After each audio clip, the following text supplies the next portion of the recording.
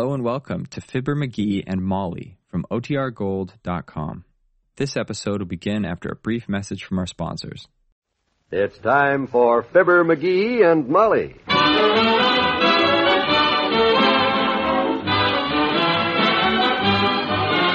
Sundays through Thursdays, NBC brings you Fibber McGee and Molly transcribed. The show is written by Phil Leslie and Len Levinson and directed by Max Hutto.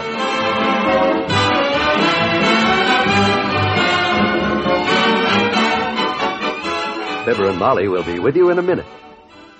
Acid indigestion, that's the time for Tums. Always keep 'em handy, always carry Tums. When your stomach feels upset, take some Tums and you will get fast relief. try some Tums. Tums. Here are some common sense rules about acid indigestion. First, don't over-alkalize. Second, don't treat acid stomach like a headache. And third, don't aggravate the upset with laxatives. If you take Tums, you're automatically following the rules. You see, Tums stop working the instant acid balance is restored. They can't over-alkalize. Secondly, Tums contain no headache medicine. They give you relief right in the tummy where it's needed. And third, Tums produce no laxative action. For on-the-spot relief, try Tums. Suffering from heartburn, Spend a dime for Tums. get on-the-spot relief with T-U-M-S. Tums.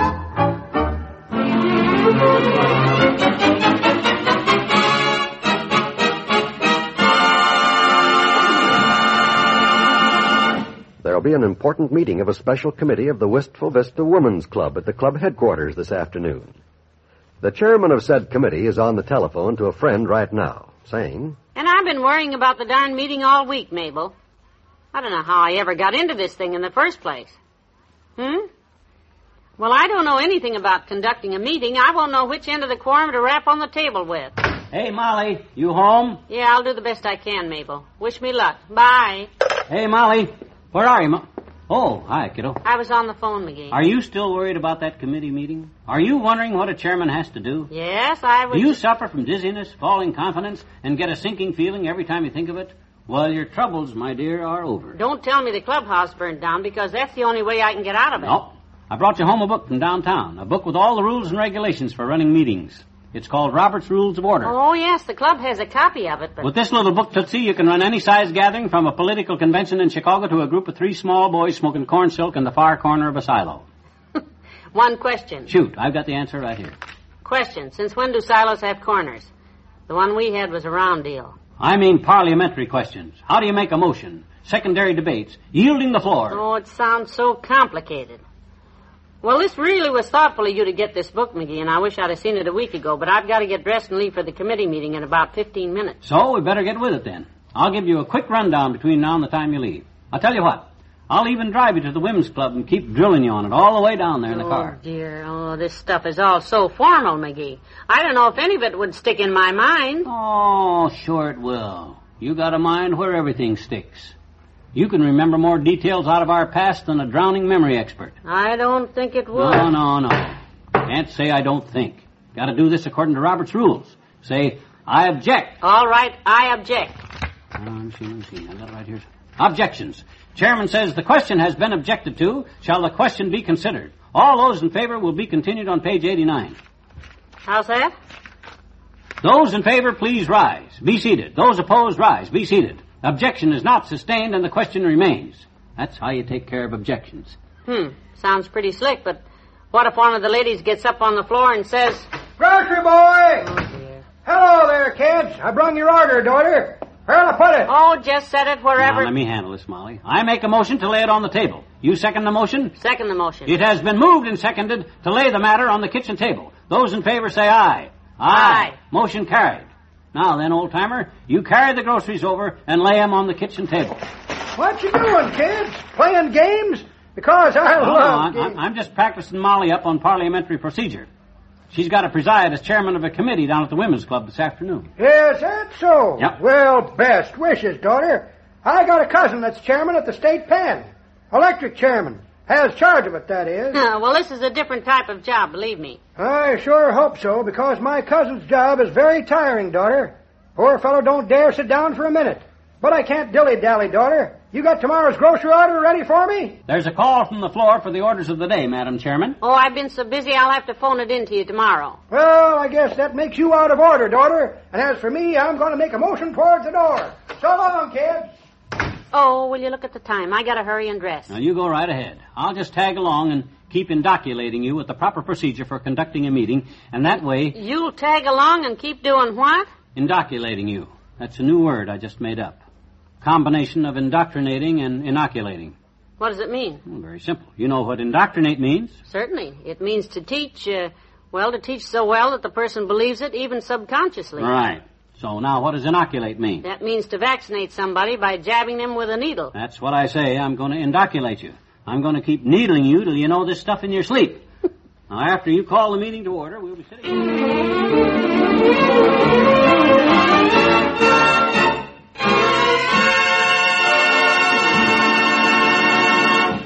There's more fun with the McGees shortly. Dependable, C, so dependable, A, as dependable as can be. That's why every year more people buy RCA Victor than any other TV for dependability. Right now, the motto at your RCA Victor dealer is look, listen, and save. Look at the brand new collection of the most beautiful sets in TV land. Look at the new all-clear picture with a 212% improvement in picture contrast. Listen to famous Golden Throat Fidelity sound, the richest sound ever heard on TV. Save on the lowest prices in RCA Victor history. It's dependable, C, so dependable, A, as dependable as can be. That's why every year more people buy RCA Victor than any other TV for dependability. Remember the world's best names for quality. RCA and RCA Victor.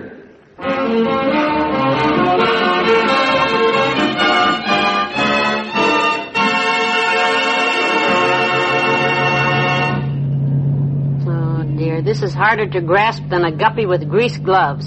Well, let's try it once more. Now, if someone says, Madam Chairman, I rise to a point of order. I make the speaker sit down, and the riser then states the point of order. Then I decide if there's been a serious breach of decorum, and if there is... Put out your hand when you want to stop. Some driver up ahead ought to have his license took away. Who taught you to drive, Bud? You jughead. Hush, McGee, it's a lady driving. I should have known it. Now, where were we? You were telling me about decorum in debate. Oh, yeah. There mustn't be any improper remarks or impolite words. Because... Get going, you sleepwalking zombie! And in referring to other members, speakers should avoid using their name. You just call them zombies, huh? No, you just say the member who spoke last, or the lady in the crazy hat, or something descriptive like that, see? You never say, here's a parking space. Well, I'll make out the best I can. It's just about time for the meeting. I'll give you a few more fast tips before you go in, Molly. Now, for instance, in case of fire, riot, or serious disorder, like, for instance, if a mouse runs across the floor, the chair has the right to adjourn the meeting. Let the meeting adjourn itself. The chairman will be up on the chair.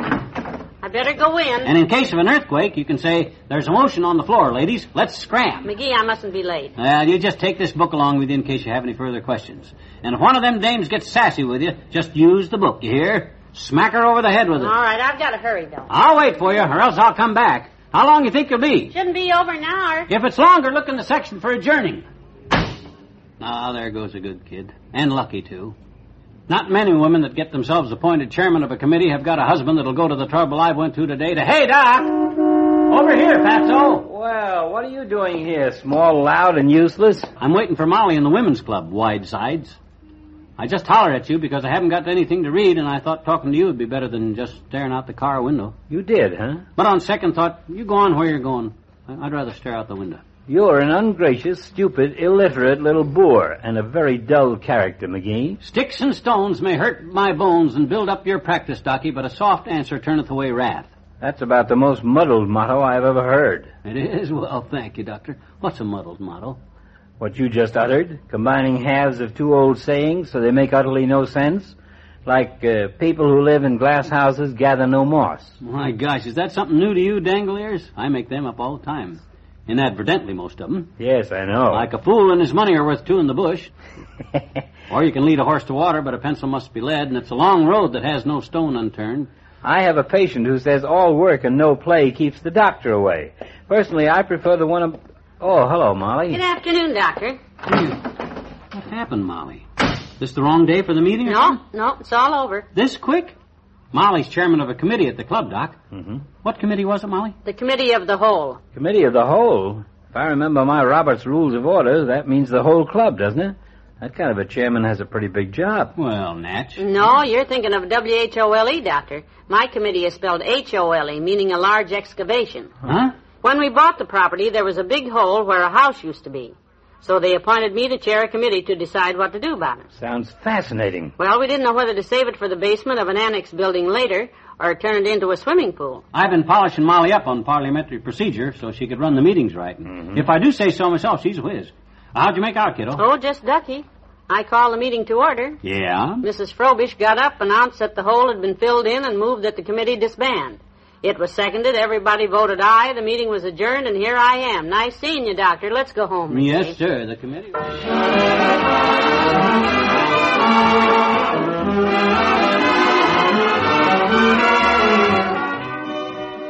We'll say goodnight to Fibber and Molly in a moment.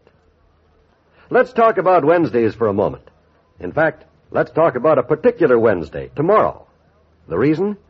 Well, because NBC has a grand program lineup in store that you certainly should know about. This is John Wald, and I'd like to list tomorrow's favorites for you. There's Frank Sinatra for music and some light, easy-to-take chatter. There's the energetic Bill Cullen with the quiz game Walk a Mile. There's the one and only Groucho Marx to make you laugh with his 30-minute mix-up of questions, answers, and ad-libs. And there's dramatic entertainment with The Big Story, the program that tells the true and exciting account of the newspaper world behind the scenes. And, of course, there's our own lovable McGee's, Fibber and Molly in tomorrow's lineup. It's a well-balanced evening of variety entertainment with music, laughs, and drama. So be on hand tomorrow evening for Frank Sinatra, Walk a Mile, Groucho Marx, The Big Story, and the McGee's, all on NBC.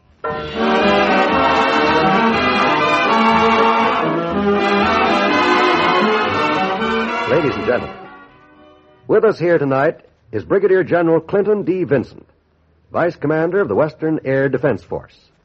General Vincent. Thank you, John.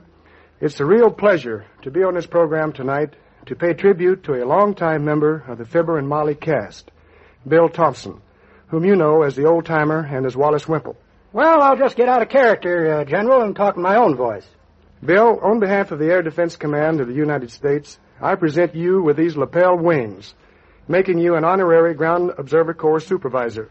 And I'm also happy to give you our Exceptional Service Award. Well, thank you, General. Let me pin the wings on, General. Here, may I do it? If you will, Molly. Bill, there isn't enough time on this program to list your many contributions to the GOC. I know of no person in the United States who has done more to stimulate interest in the Ground Observer Corps, a most vital part of our nation's air defense system. Well, thank you, General Vincent, and I'm very proud to be of help. There you are, Bill. Congratulations. Yeah, congratulations, Bill. That's swell. Thank you, Bill Thompson, and thank you, Fibber and Molly. Good night. Good night. Good night. Good night, all.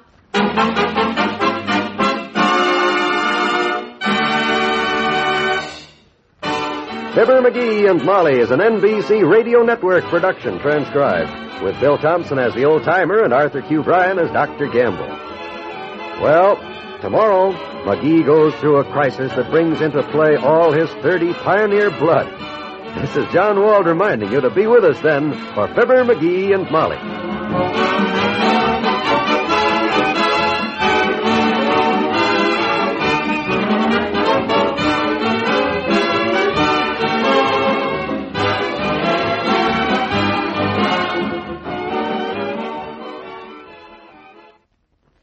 Enjoy top intercollegiate football Saturday on the NBC Radio Network.